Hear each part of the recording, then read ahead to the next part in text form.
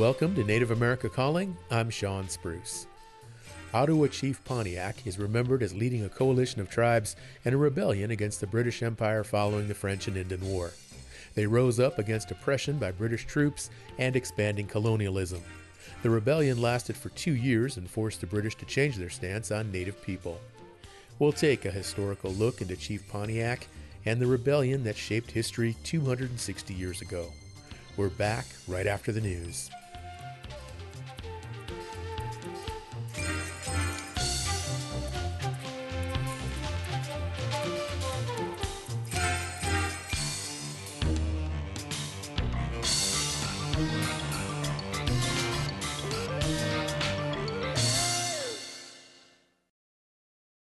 This is National Native News. I'm Jill Freitas from KMBA in Anchorage, Alaska, filling in for Antonia Gonzalez.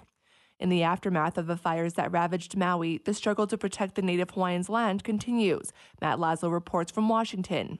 Here in the nation's capital, when people hear Maui, they think resorts, not Native Hawaiians. So they are among the very important voices. That's Hawaii Democratic Senator Mazie Hirono. Even before the tragic inferno, many Native Hawaiians were vocal critics of where their water was being diverted to. Tourism, sugar plantations, and there was also a housing state of emergency put in place by Hawaii Democratic Governor Josh Green, which he declared ahead of the fire, one that upended traditional reviews focused on the cultural and environmental impacts of development. Issues Senator Hirono knows all too well. I think that is being challenged, but nonetheless, the sentiment is definitely there. They don't want developers swooping in and getting hold of the property and doing whatever it is they're going to do. There are also issues such as water. That's a limiting factor in terms of developing that area. As the rebuilding of lives, homes, and land continues, Hawaii Democratic Senator Brian Schatz cautions patience. I think we have to take a deep breath and allow FEMA and the EPA to clean up the site. And then we need to let individual landowners have access to their own properties so they can get closure and collect whatever personal effects might still be there. And then individual property owners are going to make individual decisions. Schatz says public officials have no say in some of these deeply personal matters. For some, they want to rebuild, and for others, they want to rebuild their lives somewhere else. And I'm not here to judge any individual family for what they may want to do. As for Senator Hirono, she promises there's not going to be a free-for-all land grab in Lahaina. Well, I do not have the answers, but what I do know is that there should not be a rush to figuring out what Lahaina is going to look like. For National Native News, I'm Matt Laszlo in Washington. A celebration of Indigenous music and culture took place in Juneau, Alaska recently, packed with 3 days of music and 25 different acts. As KMBA's Rhonda McBride reports, organizers say it's the only global Indigenous music festival in the United States. It all takes place in Juneau, in Tlingit Ani, the Tlingit homeland. This is the second Ak Rock Music Festival, now held every 2 years. This year, it features 35 cultures from around the world. Some of the headliners are well known. Native American groups like Snotty Nose Rez Kids and Samantha Crane, a Choctaw indie pop singer.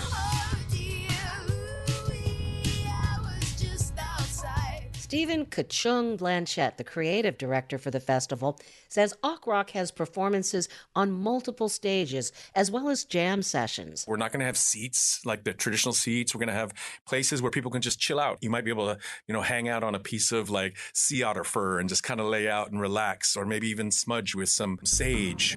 Come on now.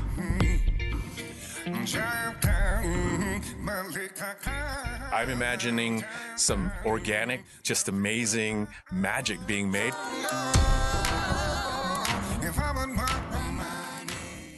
Ak Rock is co-sponsored by Tlingit and Haida tribes and the Juneau Arts and Humanities Council. With help from KTOO's Boston Christopher in Juneau, I'm Rhonda McBride. I'm Jill Freitas.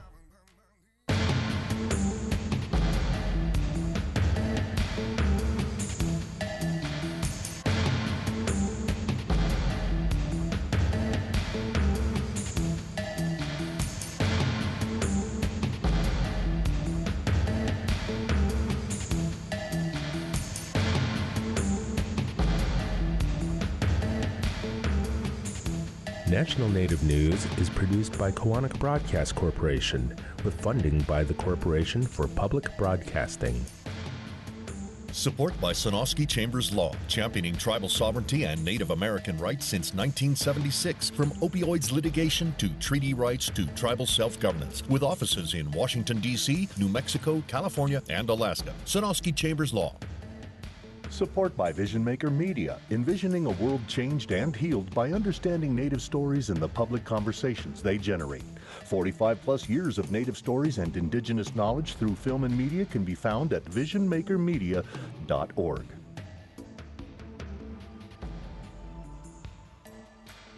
Native Voice One, the Native American Radio Network.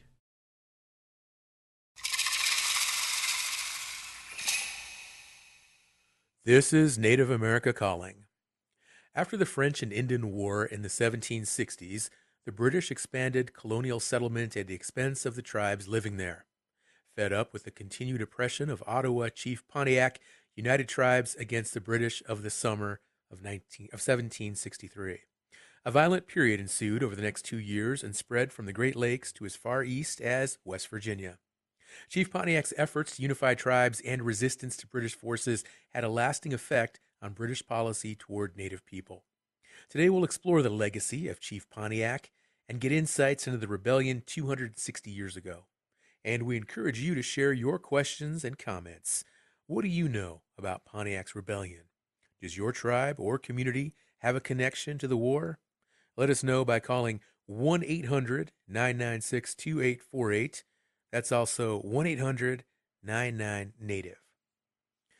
On the line in Petoskey, Michigan is Ben Hinman. He is the Education Program Administrator with the Little Traverse Bay Bands of Ottawa Indians. He is an elder and the great-great-great-great-grandson of Chief Pontiac himself. He is of the Bear Clan. Ben, welcome to the show. Thank you. I'm happy to be here this afternoon to share family knowledge about my great-great-great-grandfather and the tremendous impact it had on our lives. And, you know, to share his vision and his background is I think is important because, you know, first and foremost, I think he was an Anishinaabe and cared deeply about what he was seeing happen with the incursion of Europeans into the North American continent.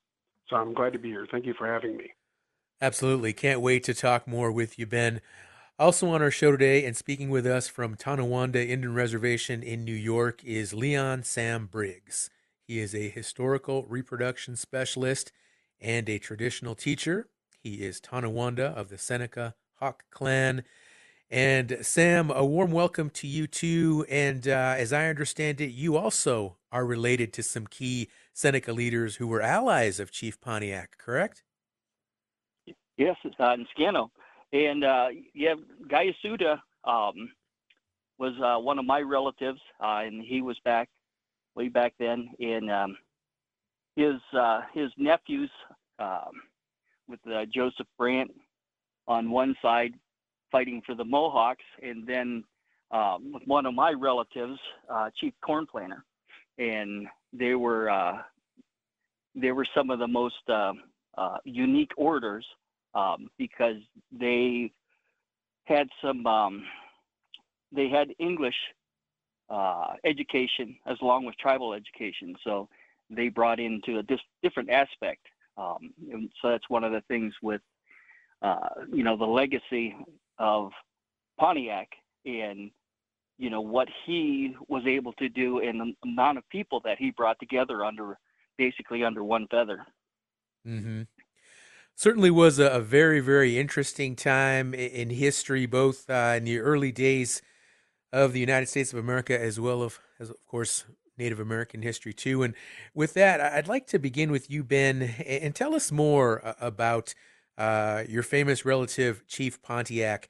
Why is he such an important historical figure? Well, I think first off, I wanted to share with you that Pontiac is more the anglicized pronunciation of his name. Obwandiak is probably more closely to the way his name was stated and remembered, and it meant he who travels or he who is traveling. And as many historians have reported, Pontiac was a man who did a lot of traveling. His interest was in exploring other tribal nations and building relationships with them, understanding that tribes standing together were much stronger than independently, and was one of his regular practices. In fact, when he was approaching new tribal nations and their leaders, to hand them a stick and tell them to break it, and they would do that, right? And then he would hand them a bundle of sticks and tell them to break it. And of course, they could not. And the idea that he was trying to get across was that, individually, even though we're strong, we're facing a new enemy that we don't know much about. And it's time for us to come together and address these needs as tribal nations unified. And so out of that comes the Three Fires Confederation of the Ojibwe, the Odawa, and the Potawatomi, who are all residing in Michigan and the Great Lakes area.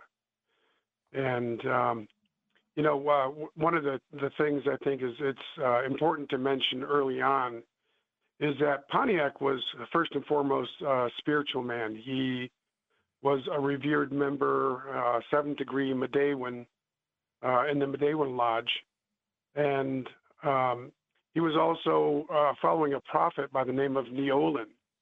And Neolin had some powerful prophecies and dreams about the future of Anishinaabe people and how the incursion of Europeans will lead to their decimation and the loss of their way of life. And that became Pontiac's, I guess his mindset was that, we have a teaching that says, we pray for those who are 7 generations before us and the next 7 generations beyond us. Mm-hmm. And in terms of Pontiac, that would have been, I'm 6 generations from Pontiac. My children are 7. So whenever we would be discussing what should happen, it was always with those teachings that came from the 7 generations before us and how they would impact whatever our decisions were, the next 7 generations of our families. And so that's who Pontiac was. He was first and foremost a spiritual man who took all of his matters to the Creator and to the lodge to confer and to seek guidance. Ben, help us out with the timeline here. About what era did Pontiac first come into prominence then? Early 1700s, mid 1700s? I would say it was probably the mid 1700s. Mid 1700s, he became very active among the tribes in Great Lakes. He was watching, again, he was responding to his own observations of what was happening and the negotiation of trade agreements with the French and the British in the Great Lakes for the fur trade, for example. He was heavily involved in that, and he was watching how that relationship was playing out. And there was this thing called, that historians have called the middle ground. And the middle ground to Pontiac was that if the Europeans were going to pursue fur trade with the tribes, then they should pay for that relationship, and there should be a reciprocal agreements between them, acknowledging that indigenous peoples had rights over the territory and the land that they lived on, and that they should be able to determine how those agreements were constructed, and that they were that there was definitely a benefit to the Anishinaabe people who were involved in all of those negotiations. So really, European countries that were coming into North America for the first time were experiencing indigenous peoples who were thinking beyond what they thought they were capable of. We knew the importance of those relationships. We'd had them with other nations, tribal nations, for centuries. We negotiated all types of agreements for hunting and trade and fishing rights, trade routes, all of those things. Pontiac, for example, was known to carry a wampum belt, and that wampum belt enabled him to travel extensively throughout all of the Great Lakes and east to the East Coast. And, he traded with many different tribes based on that knowledge and that relationship building. Now, Ben, Pontiac's rebellion occurred after the French and Indian War, and we're going to get to that. But what was Pontiac's role, as well as the Ottawa people, during the actual war itself, the French and Indian War that predated the American Revolution? I guess I'm not certain what you're asking me. His role initially was bringing the tribes together, right? I mean, he had traveled extensively, and he was demonstrating to them that there was cause for concern, that the relationships, the agreements that were made with the British and the French were eroding. And he considered the French a stronger ally, of course, than the British.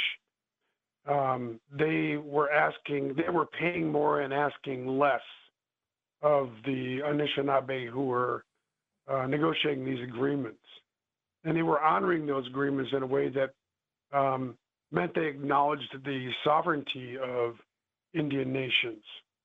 And whereas the British, those agreements began to erode, and I think that's what was leading up to the war, is that he was trying to strengthen those agreements and trying to make them aware that he would be willing to go to war if that were necessary to enforce those agreements and to protect them and to protect his people and lands.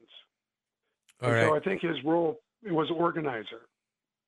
Okay, thank you, Ben. We're going to go ahead and take our first break here in just a moment, but I encourage listeners to call in today. If you're familiar with this period of history, circa French and Indian War, and some of these key figures such as Chief Pontiac, sure would like your insights today. Sure do appreciate you calling in, and we welcome you to the conversation. 1-800-996-2848.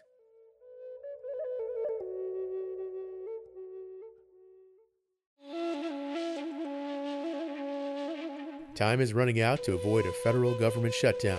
A coalition of Native organizations say shutting off funding for at-risk tribal members could put lives at risk. Meanwhile, COVID-19 is surging, and the rollout for new vaccines is hitting some speed bumps.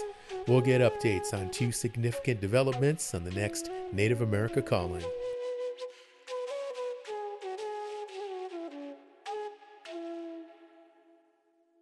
Support for this program provided by Vision Maker Media, who envisions a world changed and healed by understanding Native stories and the public conversations they generate. Nurturing the next generation of storytellers with courage, generosity, creativity, respect, and commitment. 45-plus years of Native stories and Indigenous knowledge through film and media can be found at visionmakermedia.org, whose slogan is, "Together we are Vision Makers." Thank you for listening to Native America Calling. I'm Sean Spruce. We're talking about Pontiac's rebellion today. Does your tribe have a connection to Chief Pontiac? What questions or comments do you have about the rebellion that occurred 260 years ago? Join this conversation at 1-800-996-2848. That's also 1-800-99-NATIVE. You can also leave a post on our social media pages like Facebook and Instagram. On the line now is Ben Hinman. He is the great-great-great-great-grandson of Chief Pontiac. And Ben, listening to you share so much background on Chief Pontiac and some of the European and tribal relationships during this time before and during the French and Indian War. And one thing that I've learned over the years is that during that period, that early period of westward expansion, the tribes were very much on an even playing field with the French and the English in many ways. They were very compatible militarily, economically. They were very much equal foes. And it sounds like Chief Pontiac was really able to leverage that power and that influence during those early days. Is that right, Ben? That's correct. And I think one of the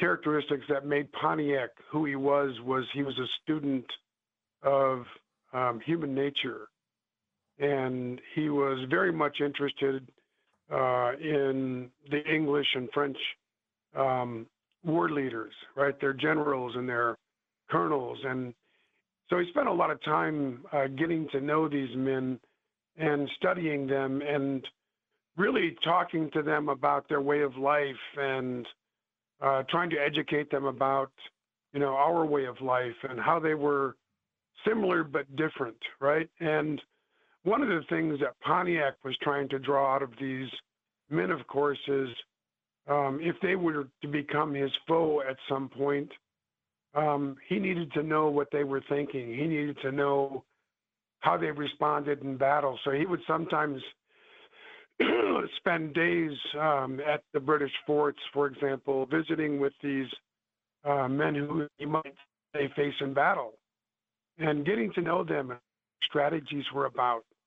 And, so in that way, he knew them not only as friends, which they were at that point, but also as potential enemies and what he should expect were he to encounter them in battle. How would they respond?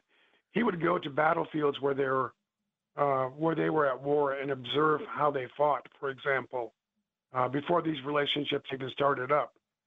And he thought it was strange. Their way of making war was strange, that they would stand in these open fields and engage each other when that made no sense to him.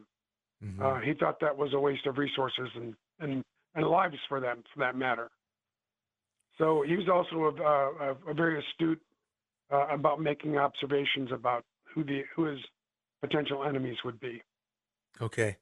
Yeah, it's always fascinated me how the Europeans how they waged war. It was so fundamentally different than how Native people during that era would fight. And Ben, I want to ask you how Pontiac ultimately came to lead the rebellion. But before we do that, let's take our first call of the day. We have Chanupa, who is listening in Pine Ridge, South Dakota, on Keeley. Hello, Chanupa. Hey, thanks for having me, Sean. Ben, I'm going to share something with you real quick. I'm here on the Keeley radio and always listening to Native American calling because we Lakotas always have input to things like this through oral history. I come from the Nuche Wanitia Teoshpa, which means no ears. My grandpa, no ears, is buried right down the hill here in Wounded Knee at the 1890 massacre site. So what I wanted to share with you, Ben, was that don't forget Tecumseh and Osceola. They too came further out here in the Midwest trying to gather the Lakotas because of what kind of conditions they were facing out there. The same with Pontiac. Pontiac did this in an opening forum, and I know you're, as a family, hereditary family member to Chief Pontiac, this is naturally going on today in the year 2023, where our people have to make a stand because of our land. And a lot of these ranchers are doing that. So this is one thing that Pontiac did to drive most of the settlers out because, he, like you said, I agree with that. He learned that tactic by observing and watching what these people were doing. And thank you, Sean, for giving me this. And Ben, don't forget, even Red Cloud at the Bozeman Trail, he shut that down. And that's why we're still facing these hereditary conditions. Back to you all, and thank you. All right, Chanupa, great call coming in from Pine Ridge, South Dakota. And Ben, Chanupa gives you a shout out, and he mentions Tecumseh and Osceola, which begs the question, how far west did Pontiac travel? Did he make it as far as the Great Plains and interact with some of those peoples in that region during that era? Well, we believe he did. Like I said, he was well-traveled, and, he spent a great amount of time trying to build those alliances with other tribes, just like he mentioned. Tecumseh and Osceola both saw the value of building those relationships, and he's exactly right. Those circumstances, although they're different during these times, there certainly is a need for us as tribal nations to continue to have strong bonds. You know, one of the things that as someone who grew up working in Indian country and serving in the capacity of an advisor sometimes on legislative issues, even though we may be 500 or more miles, 1,500 miles away from the Lakota people, the same policies, the same governmental policies that affected us here affected them in the Dakotas. Mm-hmm. And so he's exactly right. We inherit a lot of the same circumstances, and some of our grievances are the same because those policies that faced the Anishinaabe in Michigan also faced the tribes on the West Coast at some point. By 1855, you know, a lot of this was, a lot of the treaties were coming to conclusion. The United States was changing their policy with the treaty making.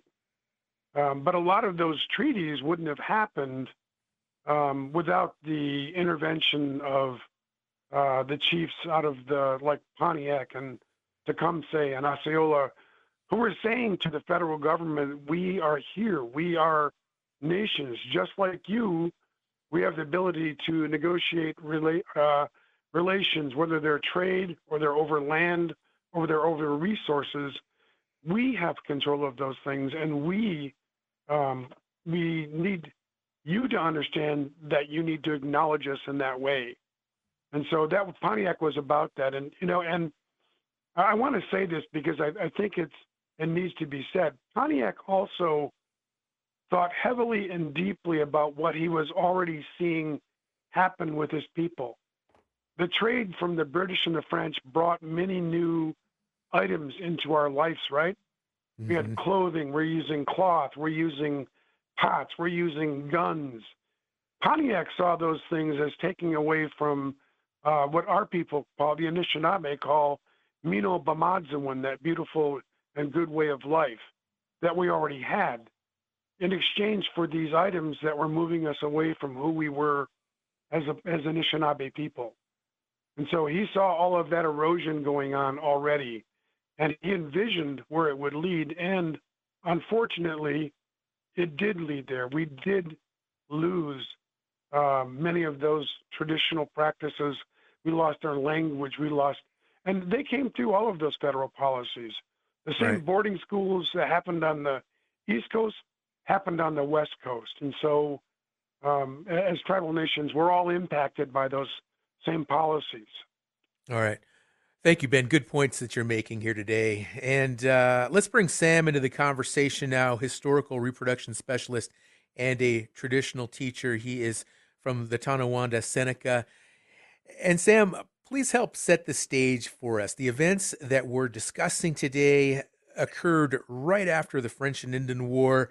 What were the impacts of that war on these regional tribes?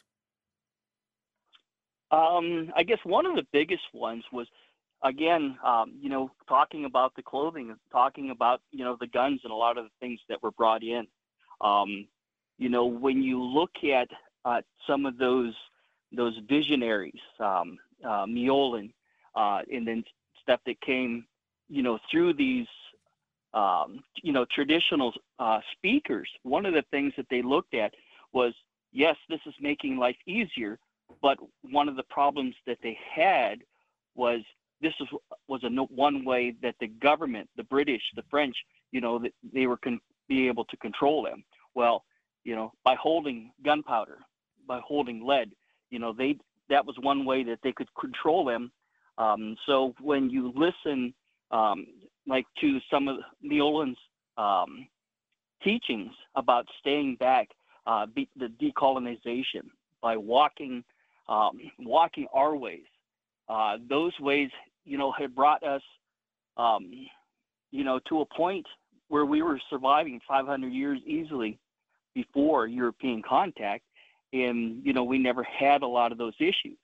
You know, we never, when the trapping, you know, traditionally they would go out, you know, they could spear a beaver, They could use a bow and arrow. There were simple ways, but they used what they needed. There wasn't this this kind of overplay of the financial part of it. The French were a lot more friendly, I guess you would say, to the indigenous countries and the indigenous nations. And so with that, there was intermarrying, with the French. And the French didn't seek a lot of,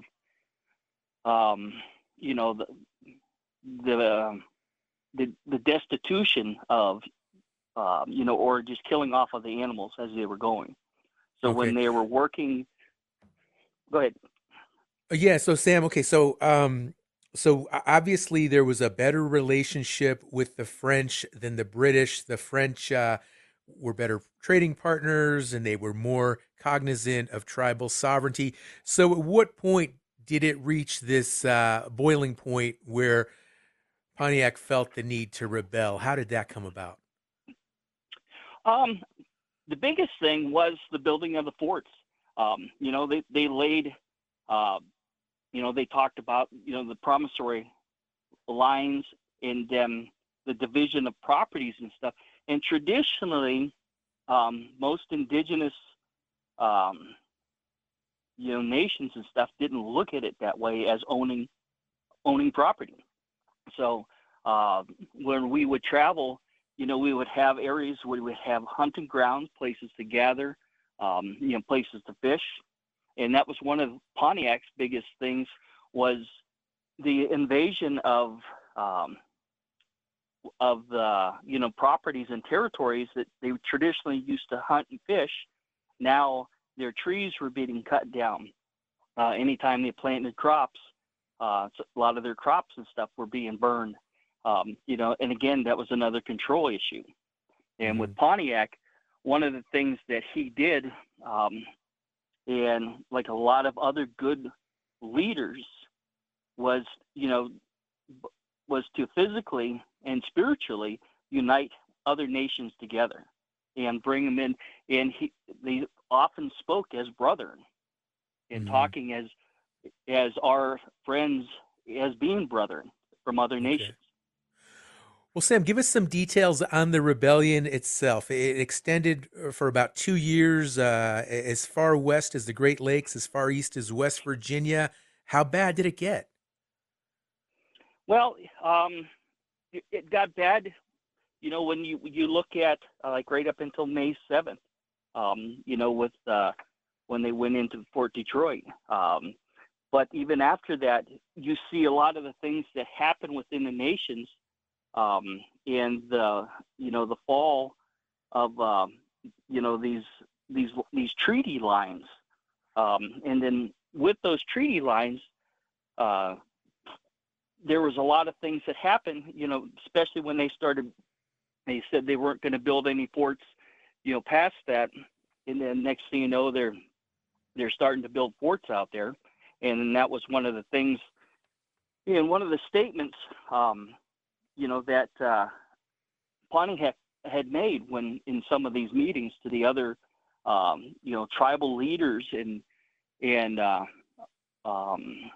even with his people, saying that that they needed to stop this further penetration of these people coming into taking of the lands, taking the trees, killing the animals, that the lack of respect, and that they no longer, accepted.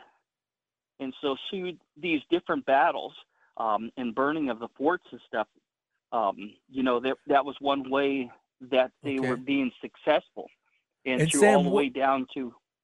What were some of these key battles that occurred? Well, you look at some of the things that they first happened.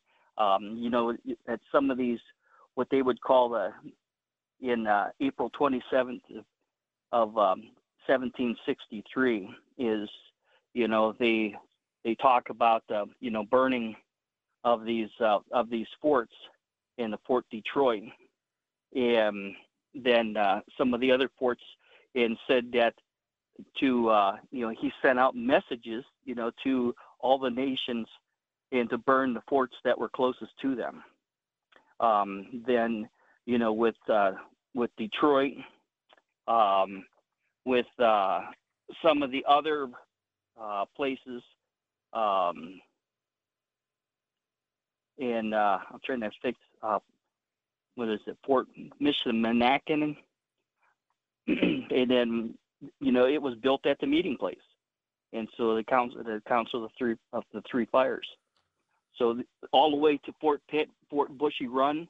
One of the things that was with some of the issues that happened, Bushy Run was considered one of the first times that the British had used biological warfare against indigenous people by supplying,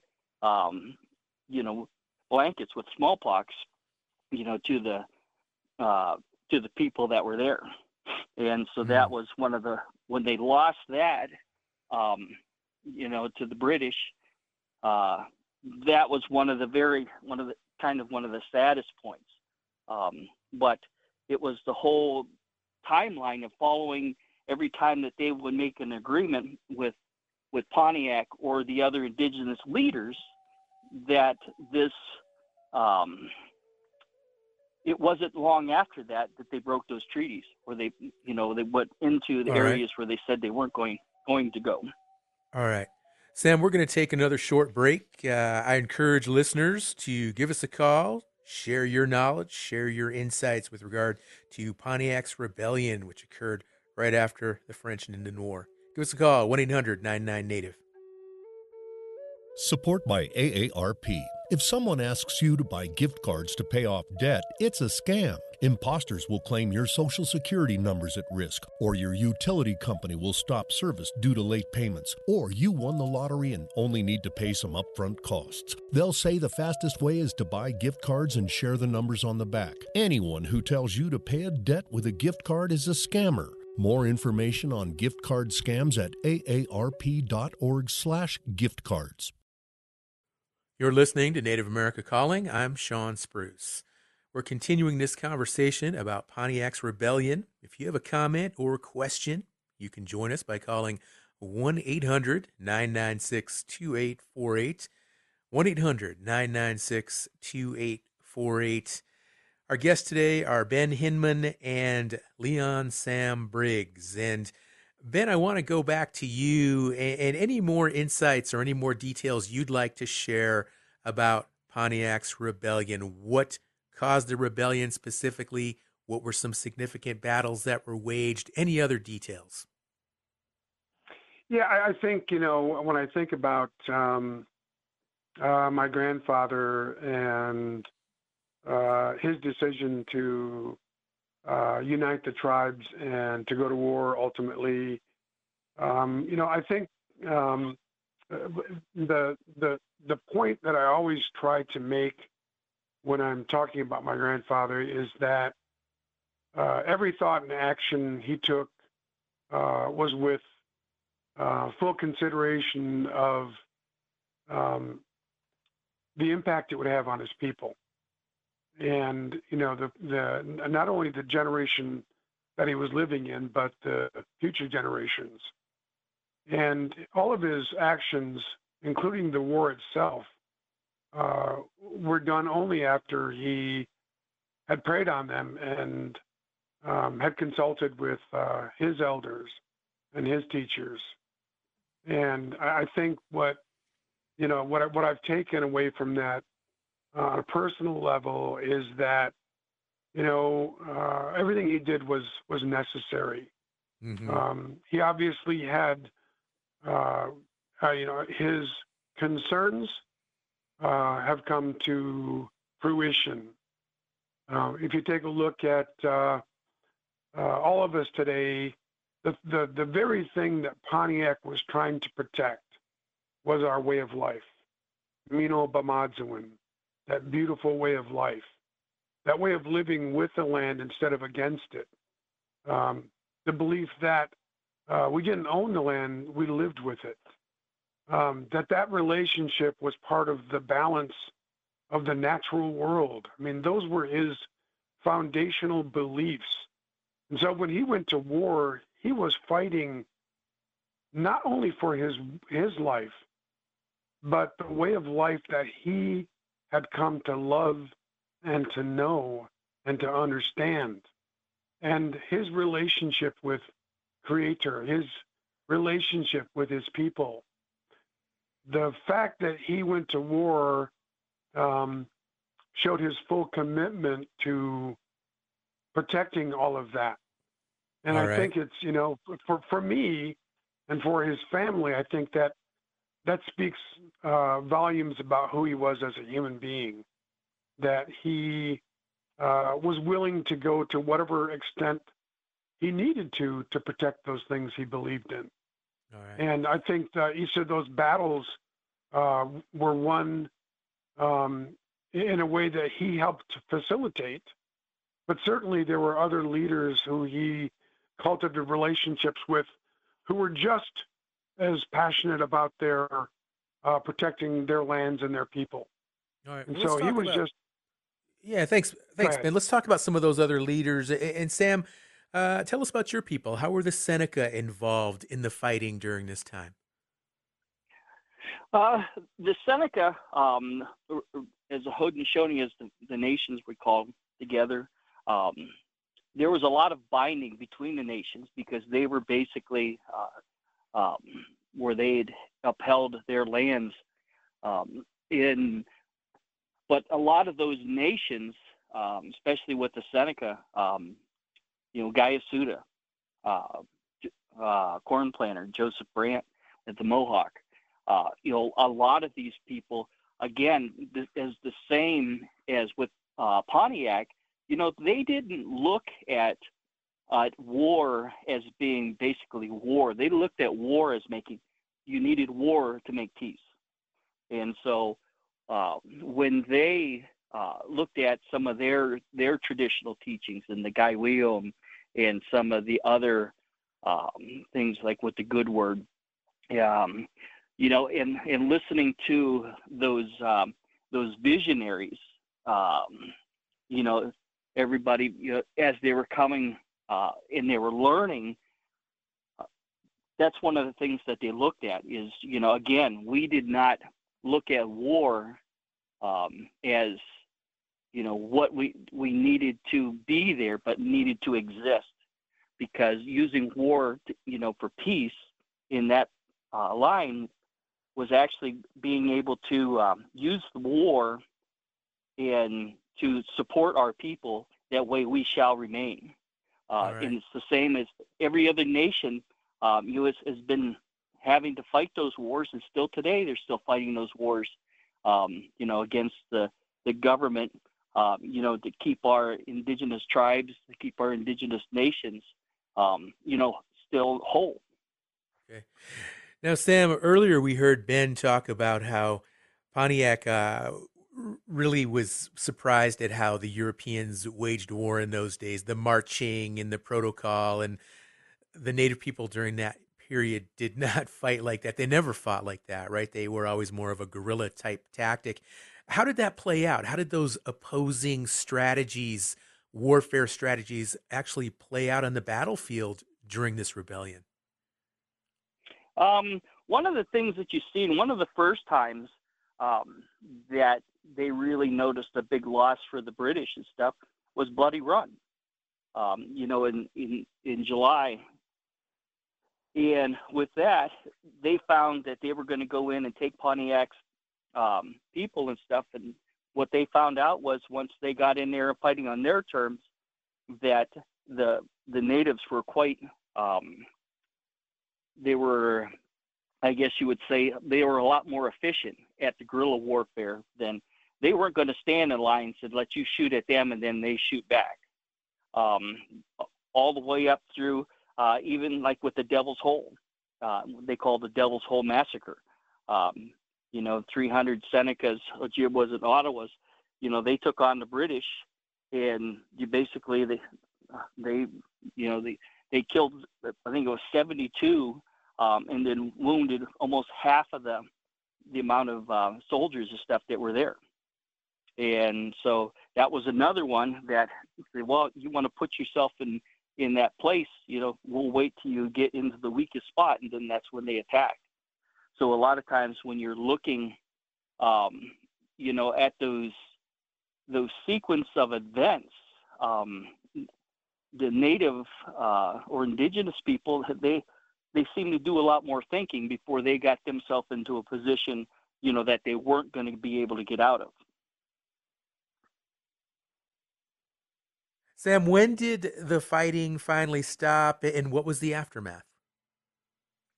Well, one of the things that came after, like the Devil's Hole and some of those, that one of the treaty at Niagara, that was one of the things that set more of the peace, and then another treaty and stuff in Ohio lands.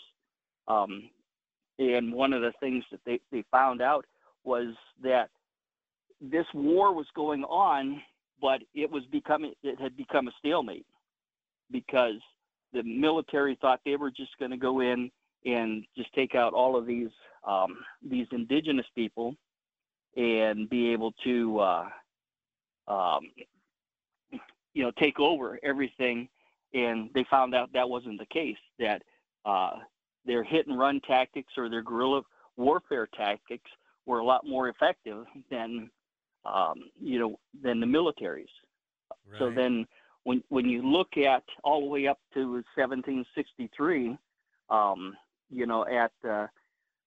at Pontiac's death, that he was still, he never lost power, and the power being that the strength of all of the people, and when they talk about that strength, again, as Ben said, that holding that one stick or one arrow, you can break that, but you bundle 5 or 6 together and you hold that, and there's strength in numbers. Certainly. Okay, so when they got to those. Go ahead. All right, I'm sorry, Sam. We're running a little bit low on time, and I definitely want to go back to Ben. And Ben, 2 questions. First, what we want to talk about is how the relationship between the tribes and the British changed after the rebellion, and then also when and how did Chief Pontiac ultimately die? So by 1865, the war was over. The British realized that they were not going to be completely successful in containing and controlling all of these Indian nations who had united together, and that the final outcome would need to be a peace treaty just to end the rebellion itself. And they actually tried to lure Pontiac to come to New York for that treaty signing, but it never happened, of course. It wasn't long after. I mean, no one is really certain about the date of Pontiac's death, but they know that sometime after between 1866 and 1880, Pontiac was actually assassinated by a family who Pontiac had at one point had taken another, had been challenged by another, the son of a chief, and that son had insulted Pontiac during his discussions with the tribe to try and bring them in to support what Pontiac was thinking. And the insults got to a point where Pontiac just, didn't know what else to do, and his integrity was in question. He ended up killing that other warrior. It's believed that it was that family that actually followed Pontiac and eventually assassinated him. Retaliation. In retaliation for the death of his son. And so there are others that believe that they were hired by the British to assassinate Pontiac because of his involvement in the rebellion. And, they call it a rebellion, of course, and that's not what it was. It was our people defending with life and blood what they believed in, and defending the land that they lived on and the resources that were there. So, Sure. it's always spun in a different way, but my grandfather, we follow his traditions. We believe in his way of life, and even though we don't, I've often said this when I'm giving presentations. If Pontiac were to walk into the room right now and to look at who we are as Anishinaabe and tribal nations, I believe he would cry, because all of the things that he stood for, all of that, his defense of Mino Bamadzu and that beautiful way of life, eventually it's eroded away from us, and we're placed into these many of our children are taken from their families and placed in boarding schools. I, in fact, myself am a survivor of Holy Childhood School of Jesus Indian Boarding School in Harbor Springs, Michigan, which is our tribal government complex is probably only a couple miles from the site of that former school. All right. Ben, And sorry. so I want to squeeze one more caller in. We've got one person they've been waiting on hold for quite a while. Tim up in Bethel, Alaska, who is listening on station KYUK. Good morning, Tim. Thanks for calling in. Hi, thank you for taking my call. I really, super duper, really appreciate this call-in or this show, because there is so much of so much of our Native American history that's not included in the history books, and I've learned so much today about Pontiac and Seneca, and all I knew about Pontiac was it was a model of a car, and Seneca as a model of an airplane. And, I didn't know about all these Chief Pontiac and others. And I'd just like to commend the people on the show and the host, Sean. Keep it up, and listen to you every time you get the opportunity. Thank you. You bet, Tim. Really appreciate that call. And Ben, let's go ahead and go back to you for the last word here. We've got a caller, Tim, who really is enjoying this show, appreciates you and Sam sharing your knowledge, and anything else you want to add or share before we have to wrap up the show, Ben? Well, I think it's incumbent upon tribal nations to do exactly what this man had just spoke about, and I want to say Chi-miigwech for him for his comments. I'm in the same, my beliefs are the same, that tribal nations need to do a better job of, not do a better job of, we need to take on the responsibility of sharing our histories with others, even other tribal nations, because they're so important. In order for us to move forward, we have to understand what happened and how it happened. And if we're going to train our children to be leaders in their own communities, they have to have those tribal histories. They have to have those family histories. They have to have that identity, those spiritual beliefs that carry us forward. And I'm a big advocate of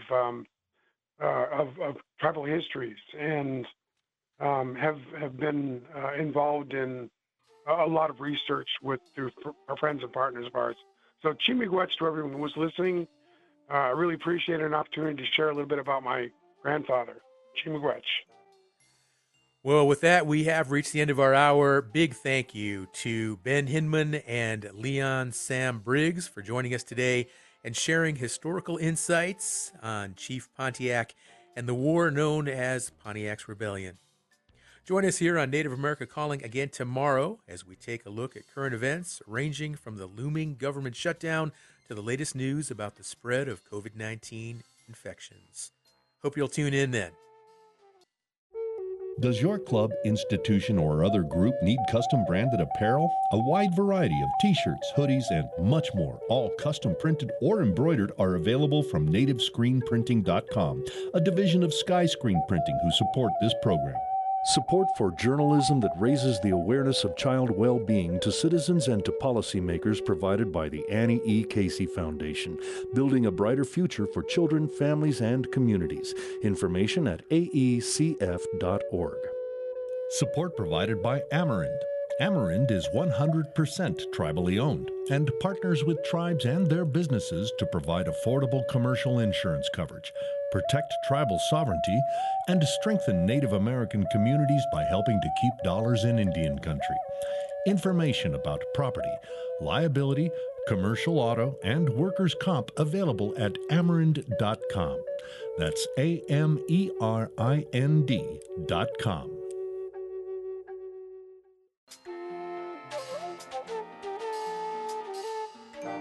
Native America Calling is produced in the Annenberg National Native Voice Studios in Albuquerque, New Mexico by Quantic Broadcast Corporation, a Native nonprofit media organization. Funding is provided by the Corporation for Public Broadcasting with support from the Public Radio Satellite Service. Music is by Brent Michael Davids. Native Voice One, the Native American Radio Network.